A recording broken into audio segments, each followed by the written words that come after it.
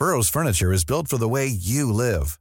From ensuring easy assembly and disassembly to honoring highly requested new colors for their award-winning seating, they always have their customers in mind. Their modular seating is made out of durable materials to last and grow with you. And with Burrow, you always get fast, free shipping. Get up to 60% off during Burrow's Memorial Day sale at burrow.com/ACAST. That's burrow.com/ACAST. burrow.com/ACAST. Millions of people have lost weight with personalized plans from Noom. Like Evan, who can't stand salads and still lost 50 pounds. Salads generally for most people are the easy button, right? For me, that wasn't an option. I never really was a salad guy. That's just not who I am. But Noom worked for me. Get your personalized plan today at Noom.com. Real Noom user compensated to provide their story.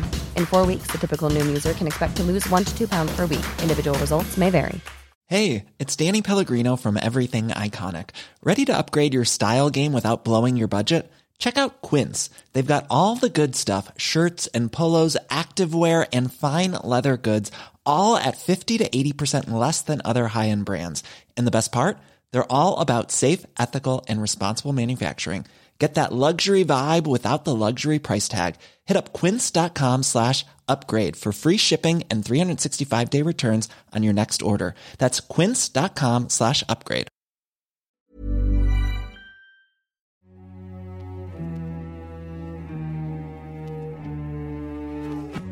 Hi, welcome to Hold Your Fire, a podcast by the International Crisis Group. I'm Naz Moderzadeh. And I'm Richard Atwood. So we're back for the new year. Thanks very much for tuning in. Crisis Group has some good news for 2022. We have a new president and CEO, Comfort Iro, who we're all thrilled is going to lead Crisis Group into its next chapter. Comfort will join us next week to talk about some of what we're watching and worried about in the year ahead. This week, though, we're going to talk about Iran, its nuclear program, and the Joint Comprehensive Plan of Action, the JCPOA, or nuclear deal. President Biden has been very clear in saying that if Iran comes back into full compliance with its obligations under the JCPOA, the United States would do the same thing. And then we would use that as a platform to build with our allies and partners what we call the longer and stronger agreement, and to deal with a number of other issues. In 2018, then President Donald Trump withdrew the U.S. from that nuclear deal. The deal, which in essence capped Iran's nuclear program in exchange for sanctions relief, was concluded in 2015 by Trump's predecessor, Barack Obama, together with other members of the UN Security Council plus Germany, so the P5+1, as well as Iran itself. President Joe Biden came to office promising to get back into the deal. We just heard Secretary of State Anthony Blinken talking about the administration's approach. Initially, Biden's team lost time posturing about who should make the first move and refusing to make goodwill gestures. Still, for a few months, talks made some progress. Then in June, Ebrahim Raisi won Iran's presidential election, giving hardliners control of all the Islamic Republic's key power centers. After a 5-month hiatus, Iran returned to the table, but Raisi is now driving a harder bargain. While Raisi has said he intends to continue talks in Vienna to save the agreement, he's made it clear he won't do it at the cost of too many concessions. What we've seen so far is Iran losing precious time by advancing totally new positions that are inconsistent with a return to the JCPOA. We continue in this hour, on this day, to pursue diplomacy because it remains, at this moment, the best option. But we are actively engaging with allies and partners on alternatives. Iran's nuclear program has come on leaps and bounds in the last couple of years. In response to Trump pulling out of the nuclear deal and his tougher sanctions, Iran stepped up its nuclear development. That's only accelerated under Biden. When the nuclear deal came into force, Iran's breakout time, the time it would take to enrich enough fissile material for a bomb, was around 12 months. It's now estimated at only a few weeks. Talks that are ongoing in Vienna so far have made only limited headway. We just heard Anthony Blinken again talking about it. There's a real possibility that the parties can't get back to compliance with the JCPOA, that talks collapse, that Iran's nuclear program continues, and the US faces a hard choice. can either accept Iran as a threshold nuclear state, one that's able to build a bomb, even if not yet having done so, or it can try to stop that happening, which could well mean military strikes on Iran. So how much hope can we hold out for the JCPOA? And how worried should we be if it falls apart? Today we're joined by Ali Vaez, Crisis Group's Iran director. Ali probably knows more than anyone about the JCPOA and its history. He's the author of a report we have coming out on Monday that marks the 6th anniversary of the nuclear deal and looks at prospects for getting back to it. Ali, welcome back on. Great to be back. So, Ali, why don't we start? The parties are, as we speak, in Vienna, trying to thrash things out. Could you give us a sense of where things stand? Sure. Richard, to get a better sense of where we are right now in Vienna, let's take a step back and look at the dynamics over the past few months. In fact, the last time I was on the show, it was right before Iran's presidential elections, and Iran and P5+1 were in the 6th round of negotiations that had started as of April, and they were actually pretty close to the finish line. There were still 6-7 brackets in the text that remained, areas of disagreement, and those were difficult issues to resolve, but they weren't far from finalizing a deal either. Then President Ebrahim Raisi was elected in Iran, and negotiations were put on pause for 5 months. And during these 5 months, Iran dramatically accelerated its nuclear advancements. And finally, when it came back to the table at the end of November, it adopted a really tough approach. Basically, the Iranian negotiating team took a step back from all the nuclear measures that their predecessors had agreed to and added significantly to Iran's sanctions relief demands. And this created a situation of deadlock because in the absence of any Iranian flexibility, it was very difficult for the US and the Europeans to show flexibility. And finally, through Russian mediation, there was a middle ground solution in which Iran came back to where the nuclear measures were back in June, and in return, the West agreed to add some of Iran's suggested text on sanctions relief into the master text, but in brackets, so they're open to negotiations. And as of the 8th round that started at the end of December, the parties really started addressing the substance of negotiations. But progress is incremental and extremely slow. And if we are still in a dynamic in which the pace of Iran's nuclear advancements is much faster than the pace of diplomacy, I'm afraid the US is going to pull the plug on these negotiations by the end of the month. And Ali, we'll come in a moment to the calculations in Tehran and in Washington, but could you sort of give a sense of what are the main sticking points at the moment in Vienna? Well, there are plenty of sticking points on both sides. Iranians want all of the sanctions that were imposed under the Trump administration to be lifted, regardless of whether they were nuclear in nature or not. For instance, they want sanctions related to human rights violations or ballistic missiles or regional activities lifted as well. And they also want the US to guarantee that it would no longer use sanctions to undermine Iran's ability to benefit from the economic dividends of the agreement and will never again renege on the deal. So they want ironclad guarantees that simply do not exist in the US legal and political system. The Iranians also are keen to have discussions about compensation for the economic damages that President Trump's policy has inflicted upon Iran.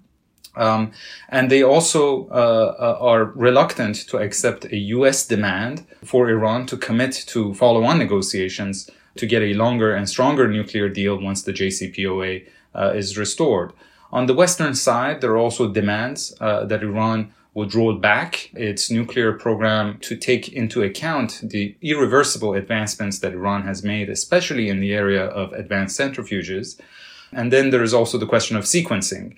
Iran, having been burned by a U.S. withdrawal from the agreement, this time around wants the U.S. to go first, lift the sanctions, allow Iran to verify that sanctions relief is effective, and only then roll back its nuclear program, something that is extremely difficult for the Biden administration to sell in Washington. So, Andy, can you help us to better understand what the calculations look like right now in Tehran? Does Raisi really want to get back to a deal? And how do you see Tehran understanding the stakes right now? So look, I see more continuity than change, at least at the strategic level in Iran, meaning that I don't think that it's President Raisi who doesn't want a deal. I think back in June, the system in Iran was not convinced that what the U.S. had put on the table would really advance Iran's national interest, in the sense that Iranians are very doubtful that the U.S. is willing or capable to provide effective and sustainable sanctions relief. This is because international firms were reluctant to engage the Iranian market even in 2016, when there was a Obama administration who was very proactively trying to normalize Iran's trade with the outside world as part of its commitments under the JCPOA. And even then, companies were hesitant because the U.S. was in a presidential election year and Republicans had promised to tear up the agreement if they take over the White House and Congress. And in fact, this happened in 2017. President Trump came to office and he withdrew from the deal. So snapback of U.S. sanctions is no longer just a hypothetical. It has happened. And so that renders a lot of companies reluctant to re-engage the Iranian market with the specter of Republicans taking over Congress in a year or taking over the White House in 3 years. So the Iranians believe that because of this hesitancy, they are going to get maybe 50% of the benefits of the JCPOA, but in practice, the West wants them to implement 100% of their nuclear commitments.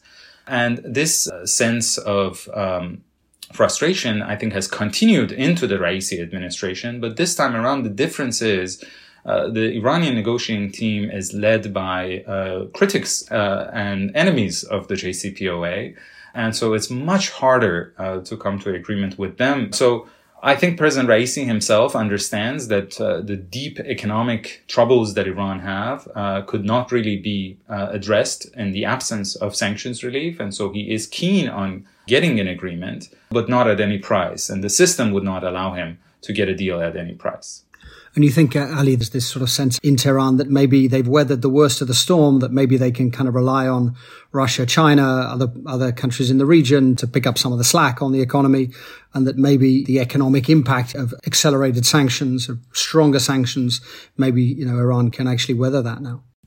Look, there are two schools of thought in Iran. I would say President Raisi himself is in the more pragmatic camp of Iranian officials who understand that the country's economy can survive even if sanctions are tightened, but it cannot thrive. And for them, who are now in control of all instruments of power, the conservatives, the hardliners in Iran, basically they have no one to blame if they're unable to improve the country's economic situation. And President Raisi's would not be as much of a success as he had hoped for. There are also other crises that Iran is facing, like a severe environmental crisis that has led to nationwide protests. And it's really difficult to address the myriad of crises that the country is facing in the absence of sanctions relief. There is, however, a more hardliner group within the conservative camp who basically believe that Iran has already put the peak of sanctions behind it. Among these groups, without any doubt, there are also those who have a vested economic interest in the continuation of sanctions, because these are the people who benefit from the black market and smuggling.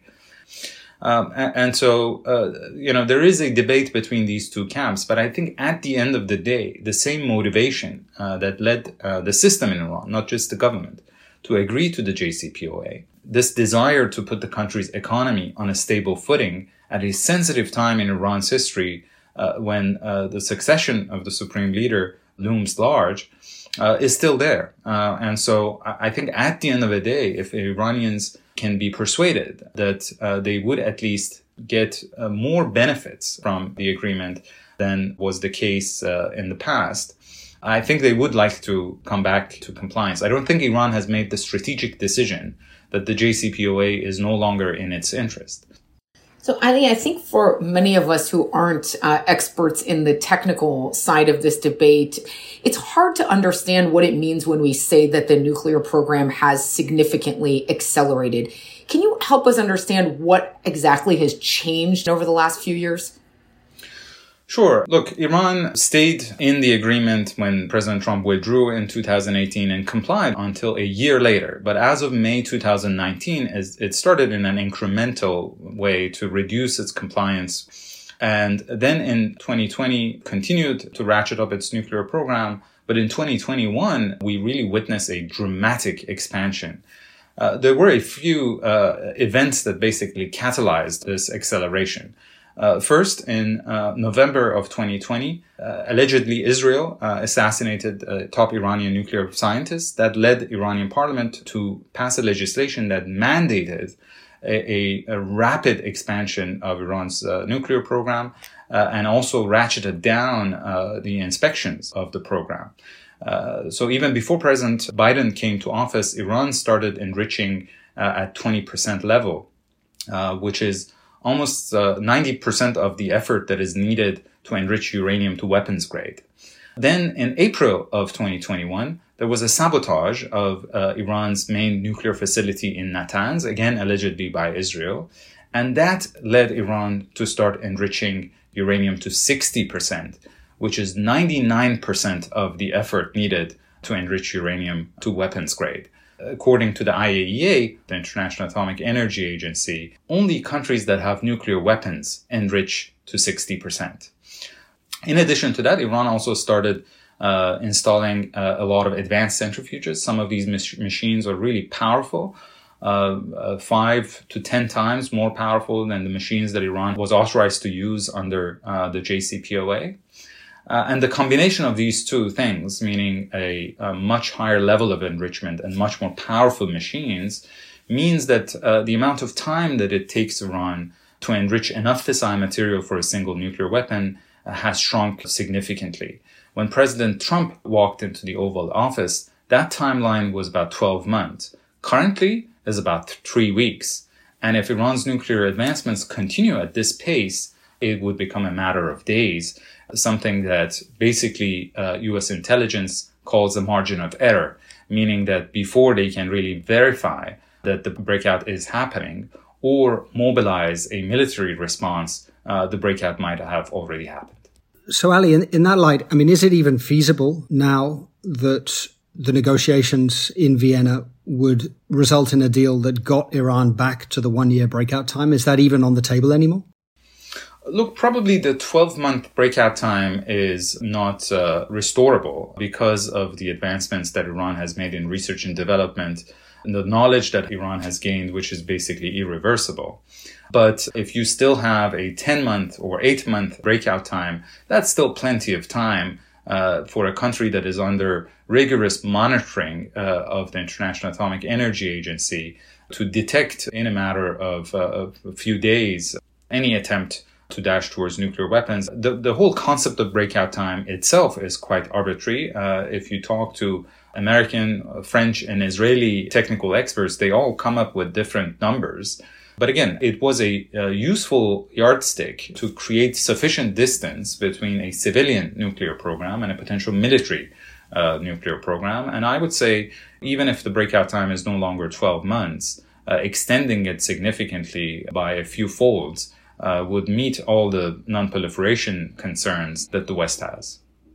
So let's shift a bit our focus from Tehran to Washington. What has the Biden administration's policy been to this? So the Biden administration came to office on the promise of returning to the JCPOA and building on it. So President Biden never talked about restoring the JCPOA without in parallel talking about a need for a longer and stronger nuclear deal. I think the administration committed a strategic mistake early on that it did not take any steps to signal to the Iranians. It was actually stepping aside from maximum pressure policy. There was no mea culpa on the side of the Americans. There was no goodwill gesture to, for instance, release some of Iran's frozen assets to allow the country to buy vaccines in the middle of the pandemic. So that basically gave the Iranians the impression that the Biden administration is trying to extract more concessions. There was also a lot of posturing, putting the onus on Iran to go first. And that really deepened the mistrust and I think further entrenched Iran's position. So by the time that the negotiations started, Iran had already adopted a much tougher approach and had a set of really unrealistic demands. And from that point on, I really think the onus has been mostly on Iran. They put the negotiations on pause while they were really expanding their nuclear program. The Biden administration has not, in parallel, engaged in a similar effort to accumulate more leverage. But this is precisely why its patience is wearing thin right now, because it really believes that Iran has used the negotiations as a cover to strengthen its hand to extract more concessions from the U.S., and it believes that it now has to join that cycle of escalation. Again, the problem is we've seen this movie before. This will be similar to the race of sanctions against centrifuges that existed prior to the JCPOA, and it's a very dangerous gamble. So, Ali, it's true now that the onus is on Iran, but over the past year, the Biden administration has also not lifted the sanctions that Trump imposed, but imposed its own sets of sanctions, albeit for different things other than the nuclear program, but imposed its own sanctions on Iran. But the debate in Washington around this is really very, very difficult. The space that the Biden administration has to offer concessions or to do anything that might allow it to be painted as weak by Republicans, even by more hawkish Democrats. It's quite a fraught debate in Washington. Isn't that sort of part of the story of the past year? Oh, absolutely. The JCPOA, the Iran issue in general, remains as polarizing in Washington as it was the case in 2015 in the run-up to the JCPOA. And because the Biden administration's agenda was primarily focused on domestic issues in the first year, the administration was really reluctant to take a lot of risks on foreign policy, especially on Iran. And it's true that they did not offer any sanctions relief and even impose new sanctions, although I would say these new sanctions are not as draconian as was the case under the Trump administration. And in many cases, they were justified in the sense that, for instance, when there was a plot that was revealed that the Iranians were trying to kidnap a U.S. citizen, that obviously is going to be met with U.S. penalties. But if you talk to the Biden administration, they would also say that Iranian actions, both in terms of nuclear escalation and also their activities in the region, really left no space for the administration to take a constructive step, in the sense that all the intelligence of rocket attacks against U.S. presence in Iraq and Syria, supply of arms to the Houthis in Yemen, and again, the rapid nuclear escalation that Iran was engaged in would have made it almost impossible, politically speaking, for the Biden administration to make any unilateral concessions to Iran. So that's Tehran and Washington. How do things look from Europe? I mean, obviously in Europe, there was a big divergence, a lot of disagreement with what President Trump did. Have the US and European positions now on the JCPOA, on getting Iran back to compliance, have they largely converged? Yes, they have. I think there is almost no gap between the US and European position right now. They both believe that Iran is the inflexible party at fault. And the Europeans are playing even a bigger role because, as you know, Iranians have refused to engage in direct negotiations with the U.S. And so the Europeans and the European Union are the main intermediaries, and they're the ones who take messages back and forth. I think the Europeans are also running out of patience, but they're also putting the onus of coming up with innovative ideas to meet some of Iran's demands, mostly on the U.S. And as we say in our upcoming reports, they can't be the bystanders here. They also have responsibilities and have to come up with solutions, because one of the reasons Iran actually engaged in this nuclear escalation as of 2019 was that European efforts to try to compensate them for the effects of U.S. withdrawal came to naught. China, Russia, obviously the other part of the P5+1, they've been more supportive of Tehran, generally blame the U.S. for pulling out, but they also obviously don't want Iran to have a more advanced nuclear program. How are they viewing the imperative of getting back to compliance?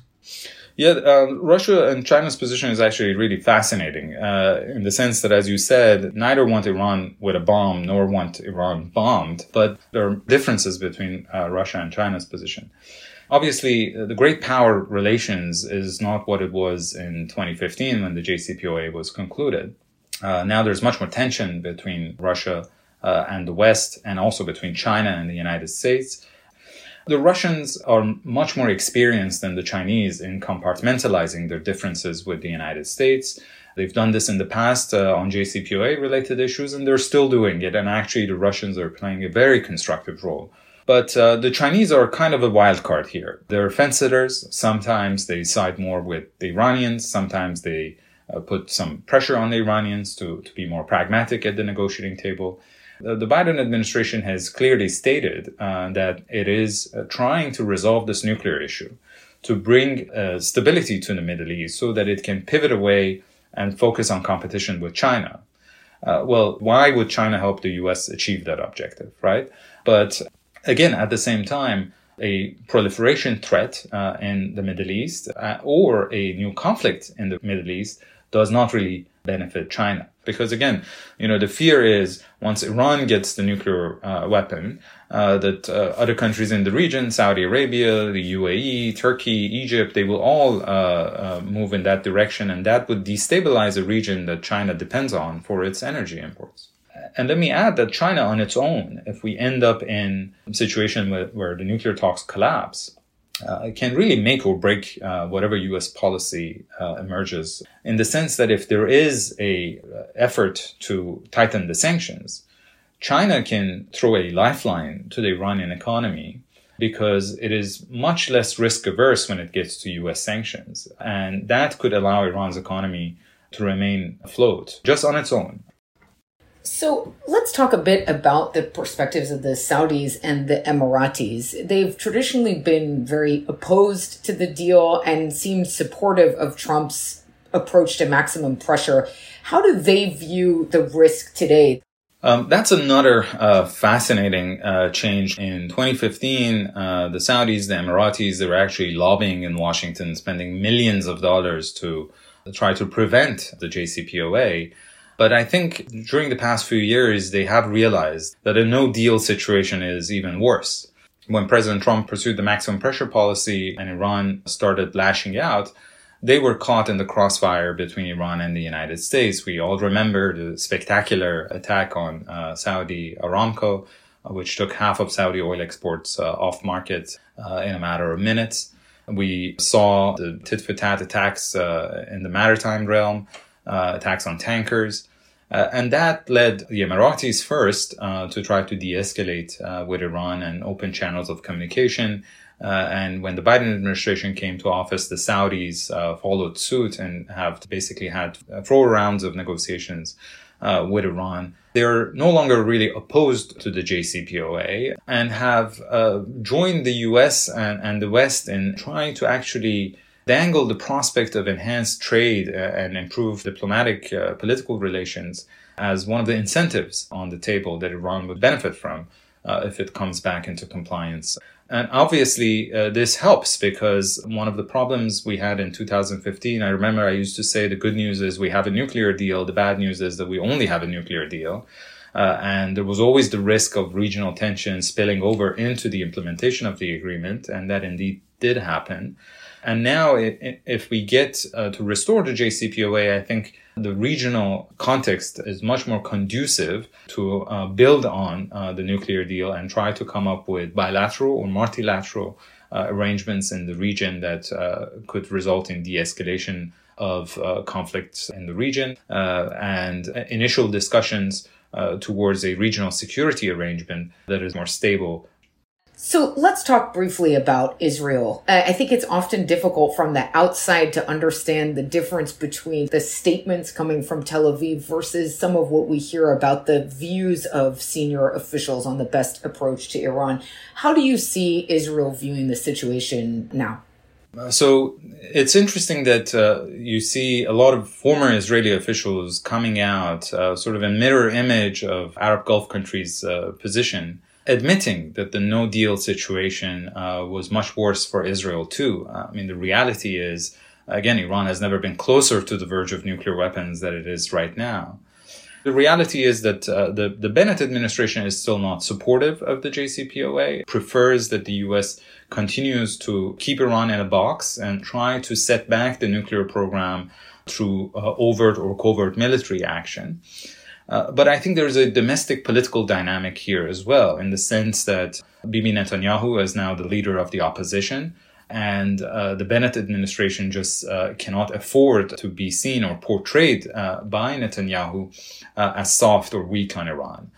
And there's another difference which is key here compared to 2015 under the Obama administration, is that now there's much more and closer coordination between Israel and the U.S. On everything, on the negotiations as well as on other policy options. And so I really can't imagine a scenario in which Israel would try to act as spoiler during the diplomatic negotiations, or that it would take any kind of unilateral military action against Iran if the talks collapse. Ali, let's say that the talks collapse, and come back to how to avert that in a moment. But let's say the talks collapse. Obviously, then Iran's nuclear program, which, as you made very clear, is advanced fast. It would continue apace. That would have implications for proliferation in the region, potentially, that you mentioned. The Saudis, the Turks, Egyptians might also want to develop their own nuclear capability. It would present the US with a pretty stark dilemma, right? I mean, either accept Iran's nuclear development, Iran as a threshold nuclear state, so one with the capacity to weaponize even if it hasn't yet, or in essence use military force or use other measures to try to stop that happening. Do you want to say a word or two about what that choice would look like? The plan B options really range from unattractive to outright ugly, in the sense that what the U.S. has already started doing, which are the really early steps of a plan B, is that it can double down on enforcement of existing sanctions, because President Trump really maxed out U.S.'s leverage by sanctioning anything that moves in Iran. So there is really little headspace left for the U.S. to impose additional sanctions, but it can double down on enforcement of existing sanctions, and that will have an economic impact on Iran, like trying to put pressure on Iranian oil exports to China, or some of the financial channels that exist between Iran and the UAE.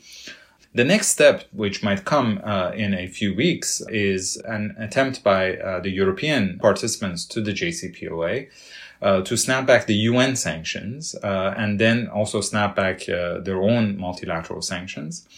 And that would have certainly a psychological impact on the Iranian market as well. But again, it's not going to break the Iranian economy, and the Iranians are likely to survive it. And then the US and the West are basically out of leverage. And the only options that remain are basically to try to resort to force. The problem with taking military action and even using a credible threat of military force is that it really strengthens the hands of those in Iran who say that Iran needs the ultimate deterrent. That North Korea never faces such a threat because it is already a nuclear weapon state. So if indeed there is a military strike on Iran's nuclear facilities, which is actually not a simple undertaking given the expansive and geographically dispersed nature of the program, a lot of these sites are in fortified bunkers, and Iran obviously is a country that has an impressive military capability, both for retaliation and also on the defensive side. The risk with military action is that once Iran is attacked, it has paid the economic price of a nuclear weapon, and it has been attacked. So at that point, it basically has nothing to lose other than getting out of the Non-Proliferation Treaty and developing a nuclear weapon. So a strike might become a self-fulfilling prophecy in some ways. So you're absolutely right. It is a dilemma. And the reality is that there are no good options when we get to Plan B. And that's why I think it's still essential to focus on trying to save Plan A. And there is still a narrow path forward for achieving that objective. And Ali, we'll come to that in a moment, but can I just push again? I mean, you laid out very well the dangers of military strikes. I mean, you could also talk about the risk that Iran escalates across the region through its own forces, through missile attacks, through its local allies. Obviously, lots of perils involved in military action. But if you compare that risk to the risk of Iran being able to produce a weapon, to have a shorter breakout time, what that would mean for proliferation in the region, what that might mean for Iran's confidence in the region. If you could, with military strikes, knock back the program by 2 to 4 years, buy some extra time, notwithstanding all the risks, is that really a worse option? Yeah, so let me make 2 points. Number one is the fact that whenever bad guys have been able to get nuclear weapons, the rest of the world has learned to live with it. I mean, the Soviets, the Chinese, the North Koreans, the Pakistanis, and so on. So this is not the first time that the world, and the West in particular, will have to learn to live with a nuclear threshold state. I think in the case of Iran, there is a military option, but there is no military solution to this dilemma, meaning that a military strike would at best buy some time, but it would at the same time create the political incentive in Iran to actually get the ultimate deterrent. US and Israeli intelligence right now are saying that there is no sign of that political decision. Taking action that would create space for that decision to be made is a mistake. And as you said, there are also additional risks that a tit for tat over the nuclear issue could quickly escalate and result in a region-wide conflict with disastrous consequences. If indeed Iran has created both its ballistic missile program, which has a very long reach even into Eastern Europe, and a formidable accuracy, as we saw during the attacks on U.S. bases in Iraq after U.S. killed General Soleimani, and a widespread network of partners and proxies throughout the region. And they believe that if Iran, which some of them call the mothership, is attacked, they would be next. So they would also want to take preemptive or preventative action if Iran is struck. And so all of a sudden you might have a situation in which thousands of missiles are being fired into Israeli cities. Israeli nuclear facilities could be targeted both by Iranian ballistic missiles and by Hezbollah's rockets and missiles. Iran might target Gulf Arab states, their energy infrastructure. The price of oil would go through the roof. The US would probably retaliate even stronger against Iran. And of course, in the fog of war, there are a lot of possibilities of miscalculation. So, when I compare those risks with the risks of a threshold nuclear Iran, I think it's a clear choice that military strike will bring about the worst of all worlds. Second point, which is, I think, even more important, is that short breakout time is not the same thing as having a nuclear weapon. There is still two other elements that goes into weaponization. One is the weaponization effort itself. It is like if you have the ingredients of the cake, that doesn't mean that you have the cake. You still have to bake it. Right? You still have to fashion highly enriched nuclear material into a functioning nuclear weapon and then put it in the cone of a ballistic missile. You have to test it. And again, there is consensus among Western intelligence that effort in and of itself would take a year or a year and a half. So I don't think we should panic. But again, the risks are significant that this process might spiral out of control. And that's why every opportunity to save Plan A should be seized upon. And Ali, what would you say to the argument that the US, in the end, killed the second most important man in Iran? They killed, as you said, Qasem Soleimani, the Revolutionary Guards commander. In short, Iran fired missiles into bases on which there were US troops. It seems to have only narrowly avoided killing US soldiers, but still, killing Soleimani didn't start a war. So if that didn't do it, couldn't the US get away with strikes on Iran's nuclear facilities? So that's the thing. The difference is that Soleimani was killed on Iraqi soil, not on Iranian soil. In the past 4 decades of enmity between Iran and the US, there has never been an attack on Iranian soil. And that would basically bring this conflict to a new height. And Iranians would have to take dramatic action to retaliate. I know you're playing devil's advocate here, Richard, but there is actually a school of thought, both in Tehran and Washington, who believe that a confrontation could be contained based on January 2020 experience. But, if we look back at that experience, it was a miracle that no American was killed in Iranian retaliatory attacks in Al-Assad base in Iraq. If you look at the interview that the head of CENTCOM has done recently with the New Yorker, he says that it was sheer luck that no American was killed. An Iranian attack was aimed at killing Americans. There was recently another attack by drones and rockets against the U.S. Base in Al-Tanf, Syria, again aimed at killing Americans. And, if that happens, obviously we are in a different territory. And in that fog of war in January 2020, Iranians mistakenly shot down a passenger jet, killing 176 innocent civilians. So there is always risk of miscalculation. And again, I think attacking Iran on its soil would really change the nature of this game. So let me add one more point. This is actually, for me, one of the biggest concerns, which is that a military strike in Iran at this moment is likely to be seized upon by the military in Iran, especially the Revolutionary Guards, I think, to seize power. So we are in a situation that the supreme leader is 82 years old and the clerical establishment has been discredited. The Revolutionary Guards is at the peak of its power. And a strike on Iran would have a rally around the flag effect and would also allow the Revolutionary Guards to push aside the clerics and seize power. And that in and of itself, I think, would have negative consequences that would have a generational impact. And you think that the only way to sort of set back Iran's nuclear program would be a military strike? So the sort of sabotage options or the cyber options or the sort of assassinations that have reportedly been happening, they don't have the same effect in the end. The choice is between military action or living with it?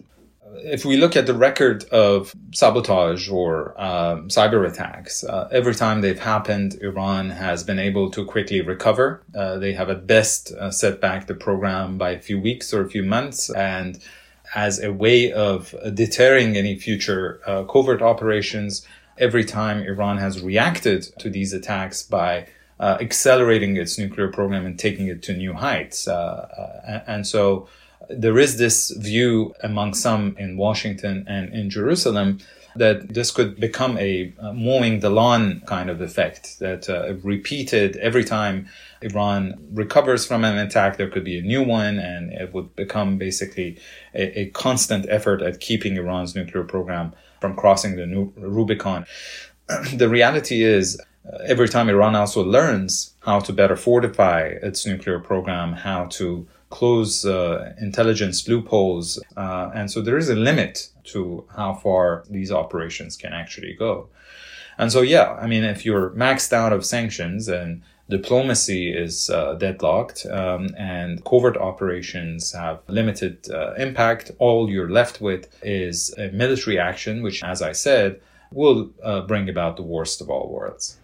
Ali, let me ask you to reflect a bit on the human dimensions of this issue. I think sometimes the policy debates around this can sound a bit like a chess game where all the actors are making strategic choices that are happening in sort of an abstract dimension. But can you talk to us a bit about what do these various options mean for the everyday life of Iranians? I remember discussing with U.S. officials earlier this year about the failure of goodwill gestures towards the Iranians. And I was told repeatedly that Iran's actions in the region and also in the nuclear realm really prevents a goodwill gesture.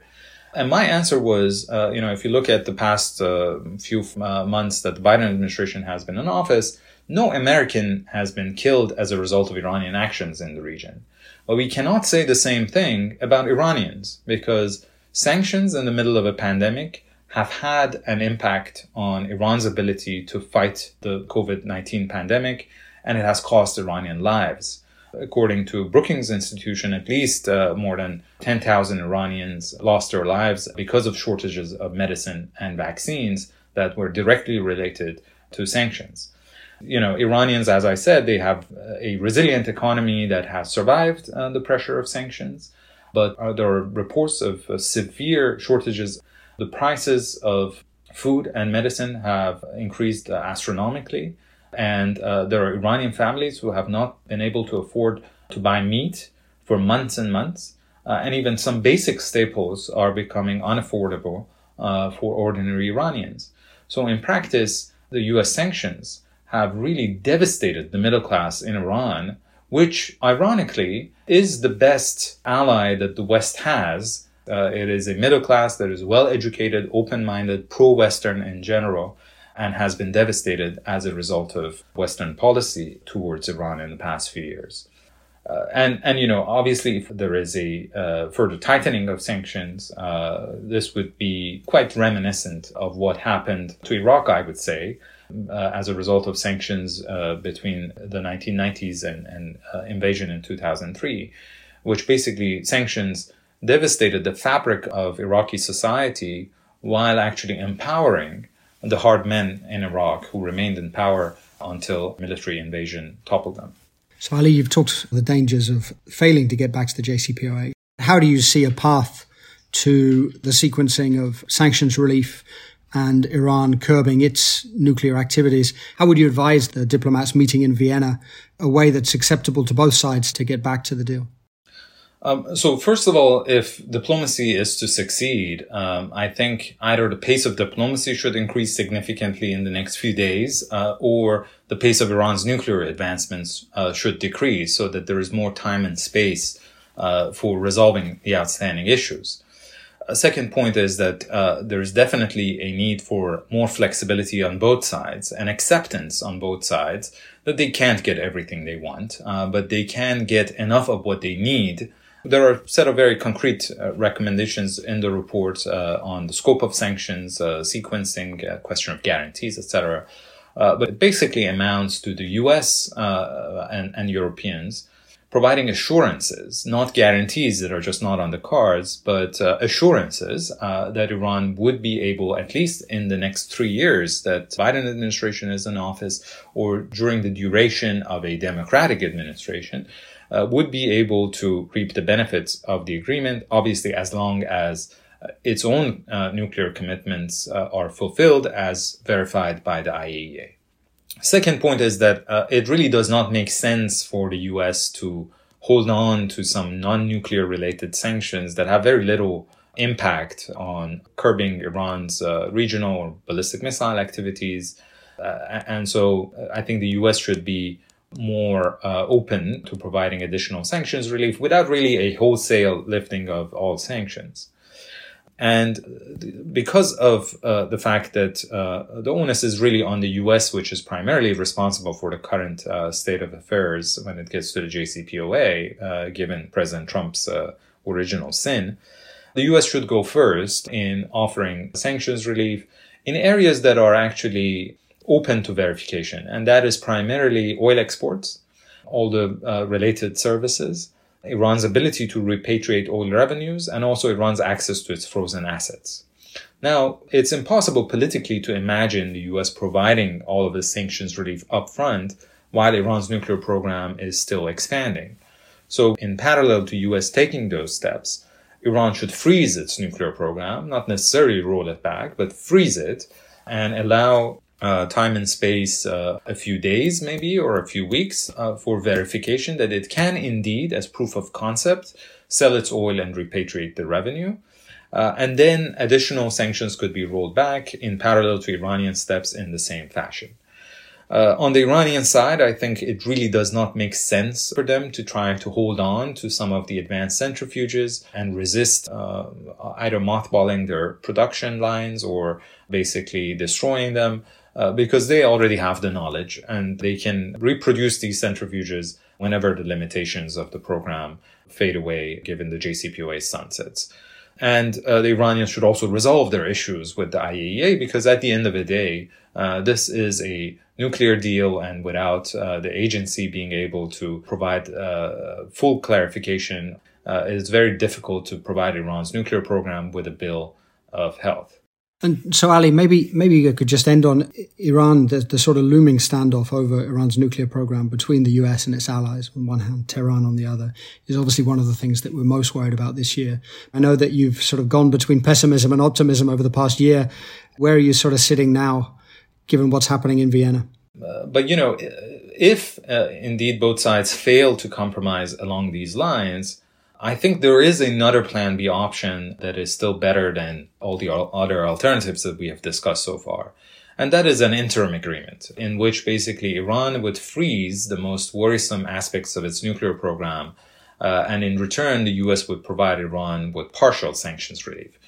This is what happened in 2013 before JCPOA was finalized. There was a joint plan of action in which there was a similar arrangement. It created time and space for negotiating the comprehensive agreement. And this time around, too, an interim agreement would be better than the alternatives. Currently, just looking at the dynamics in Vienna, and although it's risky to make predictions publicly, I wouldn't really put the odds of restoration of the JCPOA at more than 20%. Then there is also another 20% chance that once it becomes clear that the deal is no longer restorable, that the parties might agree to an interim agreement. So that's 40% for a diplomatic settlement in total, and then 60% for all the negative Plan B scenarios that we talked about. Ali, that's a rather sobering note to end on. Thanks so much for coming on. My pleasure. Thank you. Hold Your Fire is a production of the International Crisis Group. I'm Naz Modirzadeh. And I'm Richard Atwood. You can find all of our work, including on Iran and the JCPOA, on our website, crisisgroup.org. Keep an eye out for the report. Again, as we said, it's out on Monday. You can also follow us on Twitter, @CrisisGroup. Thanks very much to our producers, Sam Mednick and Kevin Murphy, and also to Finn Johnson. And thank you, of course, to all our listeners. Don't hesitate to get in touch. If you have a question or a comment, please do leave us a positive rating or review if you like the show. And join us next week for that episode on what we're most worried about, including the Iran nuclear crisis in the year ahead.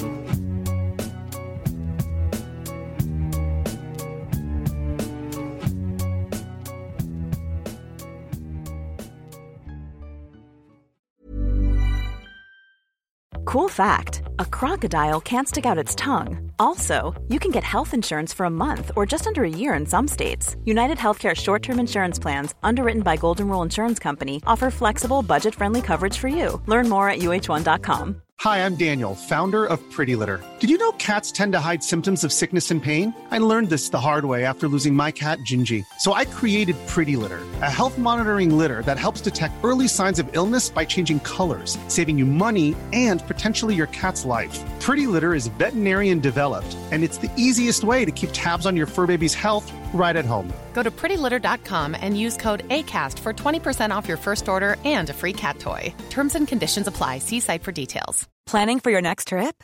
Elevate your travel style with Quince. Quince has all the jet-setting essentials you'll want for your next getaway, like European linen, premium luggage options, buttery soft Italian leather bags, and so much more. And is all priced at 50 to 80% less than similar brands. Plus, Quince only works with factories that use safe and ethical manufacturing practices. Pack your bags with high-quality essentials you'll be wearing for vacations to come with Quince. Go to quince.com/pack for free shipping and 365-day returns.